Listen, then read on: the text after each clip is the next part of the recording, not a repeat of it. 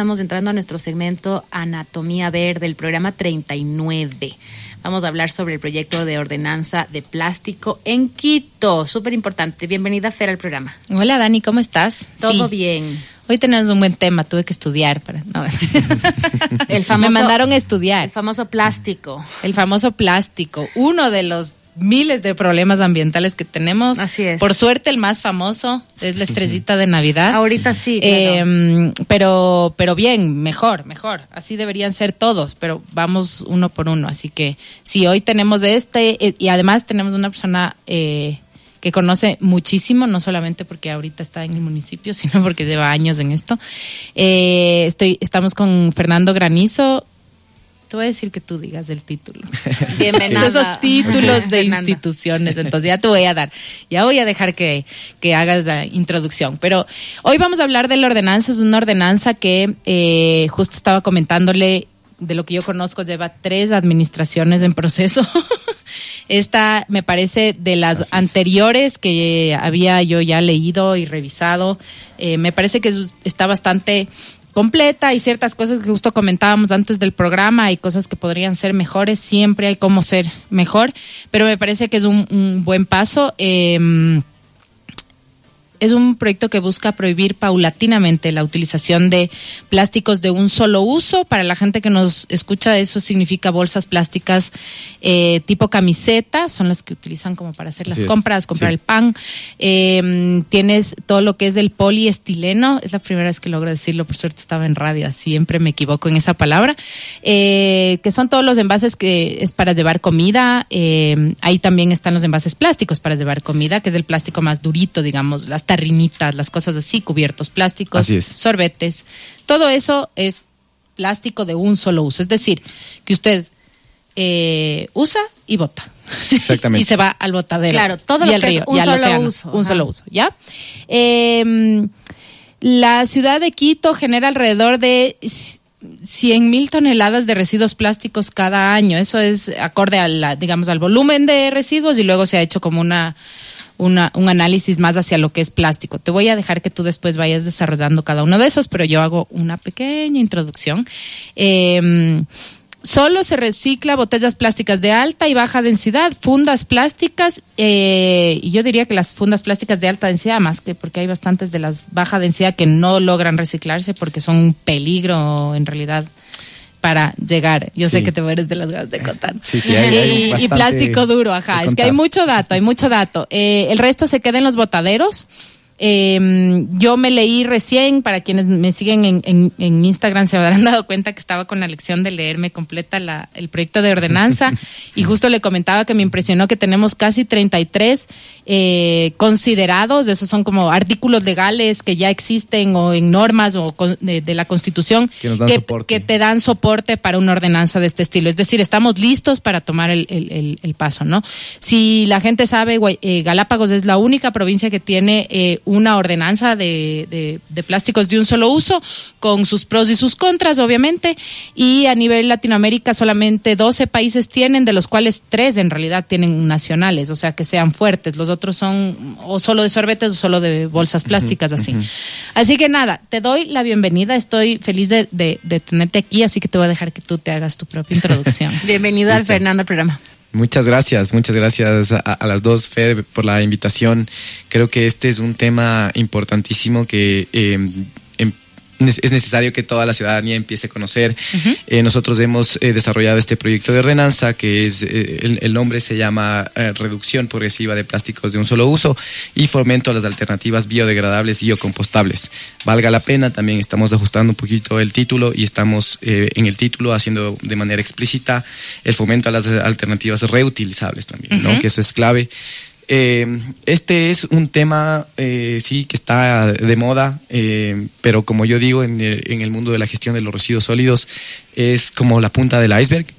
Pero lo importante también de esto es conocer todos los impactos ambientales que puede haber derivados de el consumo de plástico de un solo uso, el consumo irracional del plástico de un solo uso, porque este es un plástico que tiene una vida útil entre 15 y 30 minutos y que ha llevado al facilismo de la ciudadanía, y por eso es que ha tenido tanto desarrollo, y ahora es importante que empecemos a ponerle un poquito más de foco en nuestros patrones de consumo. Claro. Fernando, una pregunta, para comenzar también, ¿cuál es la problemática de los plásticos en Quito? O sea, ¿qué está realmente sucediendo? Bueno, los plásticos de un solo uso, los plásticos hay de diferente índole, y yo creo que no es un tema del material. De hecho, el plástico es un material muy, muy beneficioso para la humanidad. De hecho, los materiales que son hechos, o los insumos que son hechos con materiales plásticos, son de los más duraderos, y ahí es cuando hemos un poco fallado, cuando hay estas fallas de diseño, o si es que hablamos un poco de economía circular, porque estos materiales han sido diseñados para una muy, muy corta periodo de Claro, no es lo mismo que me compre una caja de plástico para almacenar algo en mi casa durante 30 años a comprarme una botella de agua. Exactamente. Así es. Exactamente, una botella de agua, una funda de alar, un sorbete, por ejemplo, que a veces puedes tener hasta menos, dependiendo de la velocidad con la que te tomes tu jugo, tu cóctel o lo que sea. Tiene una duración incluso menor, entonces ahí es donde tenemos el problema. Pero si vemos, por ejemplo, en la industria de construcción hay muchos componentes que son hechos con plástico, y ahí es la tubería misma, por ejemplo, ¿no? Claro, tiene gran duración. duración. Decir, claro, de gran duración. Exactamente. Entonces, claro, hay como muchos frentes dentro del plástico. Entonces, ¿qué es lo que está? Yo sé que tú has estado atrás, digamos, encargado con el equipo de armar la ordenanza, pero cuéntanos ¿por qué? ¿Por qué sería importante una ordenanza de esta índole? Yo sé por qué sería importante, pero ¿por qué para Quito? ¿Qué es lo que necesita en este momento? ¿Qué es lo que está sucediendo incluso atrás, digamos, en todo el manejo de los residuos, ¿no? Estuvimos el programa pasado con Claudia, que la conoces muy bien, y hablábamos justo de este tema. Entonces, ¿cuáles son las condiciones para que una ordenanza de este estilo pueda ser puesta adelante como una urgencia para la ciudad? Sí, es importante, digamos que a nivel local voy a hacer una brevísima revisión desde lo local y un poco hacia lo global. Por ejemplo, en Quito, más o menos el 12.45 del total de los residuos que se generan corresponden a plásticos de un solo uso. Esto evidentemente genera un problema porque es espacio que estamos ocupando en el relleno sanitario para la utilización o para disponer este tipo de materiales. Ese es un problema, sí es grave, pero no es quizás no es de los más importantes. Otro es que gran parte de los plásticos de un solo uso también están llegando a quebradas, por ejemplo, a fuentes de agua, incluso a los océanos. Hay estudios que indican que gran porcentaje de la basura plástica que llega a Galápagos viene del continente y específicamente de Ecuador, de dos ríos principalmente, que es el Esmeraldas y el Guayas. Claro, entonces Galápagos tiene su ordenanza, pero le llega de todo lado el plástico. Claro, exacto, que esa era una de las conversaciones que hace tiempos teníamos, ¿no? Exactamente, ¿no? Y bueno, se estima que, por ejemplo, de ir al ritmo de consumo que tenemos actualmente, el océano va a tener más plástico de un solo uso en los mares que peces, por ejemplo. Claro, ¿no? Eres del último informe de las Naciones Unidas. Es del ¿no? último informe del programa de las Naciones Unidas. Sí, y como dato adicional, por ejemplo, se estima que al menos 8 millones de toneladas de plástico van a parar a los mares cada año. Una locura. Es impresionante. Entonces, el mundo o la tendencia mundial es ir hacia la erradicación de este tipo de materiales que no tienen una utilidad real, digamos, por decirlo de alguna manera, y es por eso que hay que ir hacia eso. Por eso es que también nuestra ordenanza o el objeto de nuestra ordenanza está enfocando a generar un poco más conciencia en el consumidor. Entonces, no es que vamos a prohibir la producción de plásticos de un solo uso, sino lo que estamos un poco racionando es la distribución del plástico de un solo uso en locales comerciales, por ejemplo. Claro, que no se va a entregar a la loca porque obviamente no está siendo bien manejado. Justo entramos en eso entonces. Cuéntanos un poco, ¿Cuáles son las líneas generales de la ordenanza que ustedes están proponiendo? Bueno, hay 4 tipos de plástico que están normados en este proyecto de ordenanza. Primero son los sorbetes y mezcladores. ¿Ya? Después tenemos todo lo que es espumaflex, que justo lo habías mencionado, Fer. Tenemos el polipropileno, que es todo el plástico que se utiliza, por ejemplo, en las fiestas infantiles, los platos, los vasitos, los cubiertos. Ah, ya, ok, ese plástico. Ese es el polipropileno, exactamente. Y finalmente las fundas de alar o tipo camiseta también, como se las conoce. Es importante además comentarles que así como estamos fomentando una reducción progresiva de plásticos de un solo uso en un periodo de tiempo, también queremos fomentar estas alternativas que tenemos, ¿no? Estas alternativas de reutilización o que sean biodegradables o compostables. La idea de la ordenanza es 0 de estos plásticos a la venta. Sí, o impuestos ¿Cuál a es el tiempo? a ¿Cuál es el estos? tiempo que ustedes calculan para la reducción de...? Perfecto.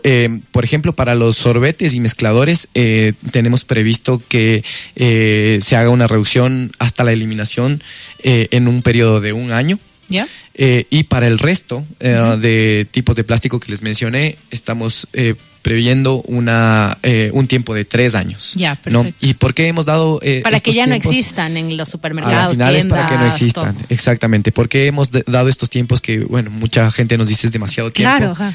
Pero nos han pedido, especialmente la industria del plástico nos ha pedido estos tiempos porque son los tiempos que necesitan para hacer el recambio tecnológico necesario para hacer esta transición hacia modelos más sostenibles, digamos, ¿no? Plásticos que no generen este tipo de contaminación o que se puedan degradar en mucho menor tiempo. ¿Cuáles han sido sí, los retos? Sí. ¿Cuáles han sido un poco los retos para avanzar en este proyecto? Porque imagino que tienen que haber tenido muchos frenos también, Sí, ¿no? bueno, todavía no los hemos superado. La idea es que sí lleguemos y que esta ordenanza vea la luz al final del túnel. Es necesario que Quito tenga su ordenanza para reducir y hacer un poco conciencia sobre el plástico de un solo uso y también en ese sentido fomentar las alternativas. Creemos que aquí hay un espacio importante para innovar, por ejemplo. Nosotros los quiteños nos caracterizamos por ser bastante innovadores y que hay bastante espacio para eso. Hablando de los retos específicamente, yo creo que hemos venido trabajando en algunas mesas de trabajo con diferentes actores. Hemos llamado a la mesa actores activistas, por decirlo así, en términos de reducción o de basura plástica o de gestión de residuos, por ejemplo. También hemos tenido en las mesas de trabajo los recicladores de base, que son un actor fundamental en esto, y obviamente también a la industria del plástico e incluso la comercialización o quienes están encargados de la comercialización. Y aquí también hemos llamado a actores del gobierno central, por ejemplo. Entonces, el reto ha sido lograr articular a todos estos actores en un mismo espacio de trabajo y tratar de escuchar los diferentes requerimientos de cada uno, ¿no? Sí, llegar entonces, a consensos. Lo que nosotros hemos tratado precisamente, total. Y ese ha sido el reto, llegar a un consenso y que lograr encontrar este punto medio en donde este proyecto sea factible, ¿no? Porque, y lo que yo digo siempre, este proyecto de ordenanza no es la panacea o la maravilla que va a salvarle a Quito de una contaminación plástica. Es un paso importante. Es un paso, pero es necesario que lo tengamos. Hay... y justo lo comentábamos antes del programa, ni los unos, ni el un sector ni el otro está 100% satisfecho con el proyecto de ordenanza, y es un poco eso lo que con la Comisión de Ambiente cuando conversábamos decíamos, bueno, si este es un proyecto de ordenanza que no satisface en el 100% a ninguno de los sectores, entonces eso quiere decir que estamos por el camino buen correcto. Camino, claro. Sí. Claro, porque están llegando a ese punto, digamos, medio que puede ser interesante para luego avanzar en otras cosas, Así que es lo que hablábamos. No es una ordenanza, las ordenanzas pueden tener ciertas normas, cambios eventualmente, pero ya le estás poniendo un primer paso a la administración, digamos, para que luego ya la política pública a partir de eso siga exactamente avanzando, ¿no? Sí, y la idea de eso es justamente generar un instructivo, por ejemplo, detrás de esta ordenanza que nos permita evaluar permanentemente la efectividad o la eficiencia de la misma, ¿no? Porque siendo realistas, aquí en Quito todavía no tenemos todos los datos que quisiéramos tener. Así es. Pero este es uno de los instrumentos para generar ese tipo de que es información. uno de los componentes que tenía, ¿no? Me Así dijiste, digamos, lo leí, me pareció súper interesante que tengan algunas mediciones, no solamente, pero que sea una de los factores importantes es que la Secretaría tiene como obligación medir cómo va avanzando y qué es lo que sucede con la producción y comercialización del plástico en Quito. Exactamente, y en ese sentido, o sea, lo que nos va a permitir este instructivo y estos ejercicios de evaluación es generar estos procesos iterativos de mejora continua a la ordenanza. Es decir, si es que vemos que ha sido o logramos una reducción de plásticos, entonces en efecto podemos fortalecer en alguna parte, ¿no? Y ir hacia otros que no estén considerados de este momento en la ordenanza. Por el contrario, si es que vemos que algo está fallando, entonces hacer esos ajustes necesarios para que sí se pueda ir controlando al menos los 4 tipos de plásticos que estamos proponiendo ahora en este proyecto. Claro, bueno. Y también entrando ya al rol del ciudadano, como siempre hablamos con la FER, creo que es tener este hábito y esta conciencia de no comprar esto también, ¿no? Porque claro, como tú decías, la comodidad de tengo sed, bajo y me compro una botella de agua, o le hago el cumpleaños al niño y compro todas esas cosas fáciles, hacen que también se vaya complicando todo, ¿no? Cambiar ese chip de tener nuestra bolsa, de no usar el sorbete. Ya he visto, por ejemplo, en muchísimos restaurantes, por ejemplo, ya hay el sorbete de caña o el sorbete X, que se ve que hay un pequeño como cambio, ¿no? Sí, exactamente. Y eso es justamente la idea, ¿no? Y personalmente también he tenido la oportunidad de ver muchas iniciativas ya potentes, no solamente a nivel de los restaurantes, por ejemplo, sino ya productores. Hay una marca de leche que vi que tiene ya el agua en el Tetra Pak también, sí, ¿no? Sí, o por ejemplo tiene el Tetra Pak, pero la tapita, que generalmente es de plástico, es de bagazo de caña, por ejemplo, ¿no? Entonces, ¿eso qué nos dice? Que el momentum, como se dice, o la inercia está ahí, ya Así no es. podemos retroceder, y nosotros lo que queremos hacer con esta ordenanza es darles impulso final que es necesario. Entonces aquí la oportunidad, incluso para para los productores, es de innovar, es de encontrar nuevos mecanismos que estén alineadas a las necesidades no solamente de la ciudad, sino del país y del planeta. Además, Fernando, lo que hicimos con la FER muchas veces acá, alternativas ya tenemos. Quizás hace 5 o 10 años decías, ¿y ahora qué hago? ¿Qué compro? Ahora tienes cubiertos, hay un como montón, tú decías, de caña, de tantas cosas. Hay un montón de alternativas en de hojas de plátano, hay unos divinos en el supermercado. O sea, ahorita ya o sea, ya hay muchas opciones que tenemos a la mano, nuestras bolsas de tela, todo el mundo te da bolsas de tela, hasta te regalan las bolsas de tela. Entonces ya creo que ya es una conciencia de uno comenzar a tomar como las riendas de este asunto también, ¿no? Así es, y en eso también hay iniciativas interesantes, incluso me atrevería a decir de los grandes supermercados, de las cadenas de supermercados, ¿no? Porque he visto por ahí que algunos están haciendo o ponen los recordatorios a sus clientes, dicen, por favor no se olvide de sacar su fundita de la cajuela, ¿no? Sí, eso es súper bueno. Eso es importante. Y una de las cosas que alguna vez estábamos conversando justo cuando yo estaba revisando el proyecto,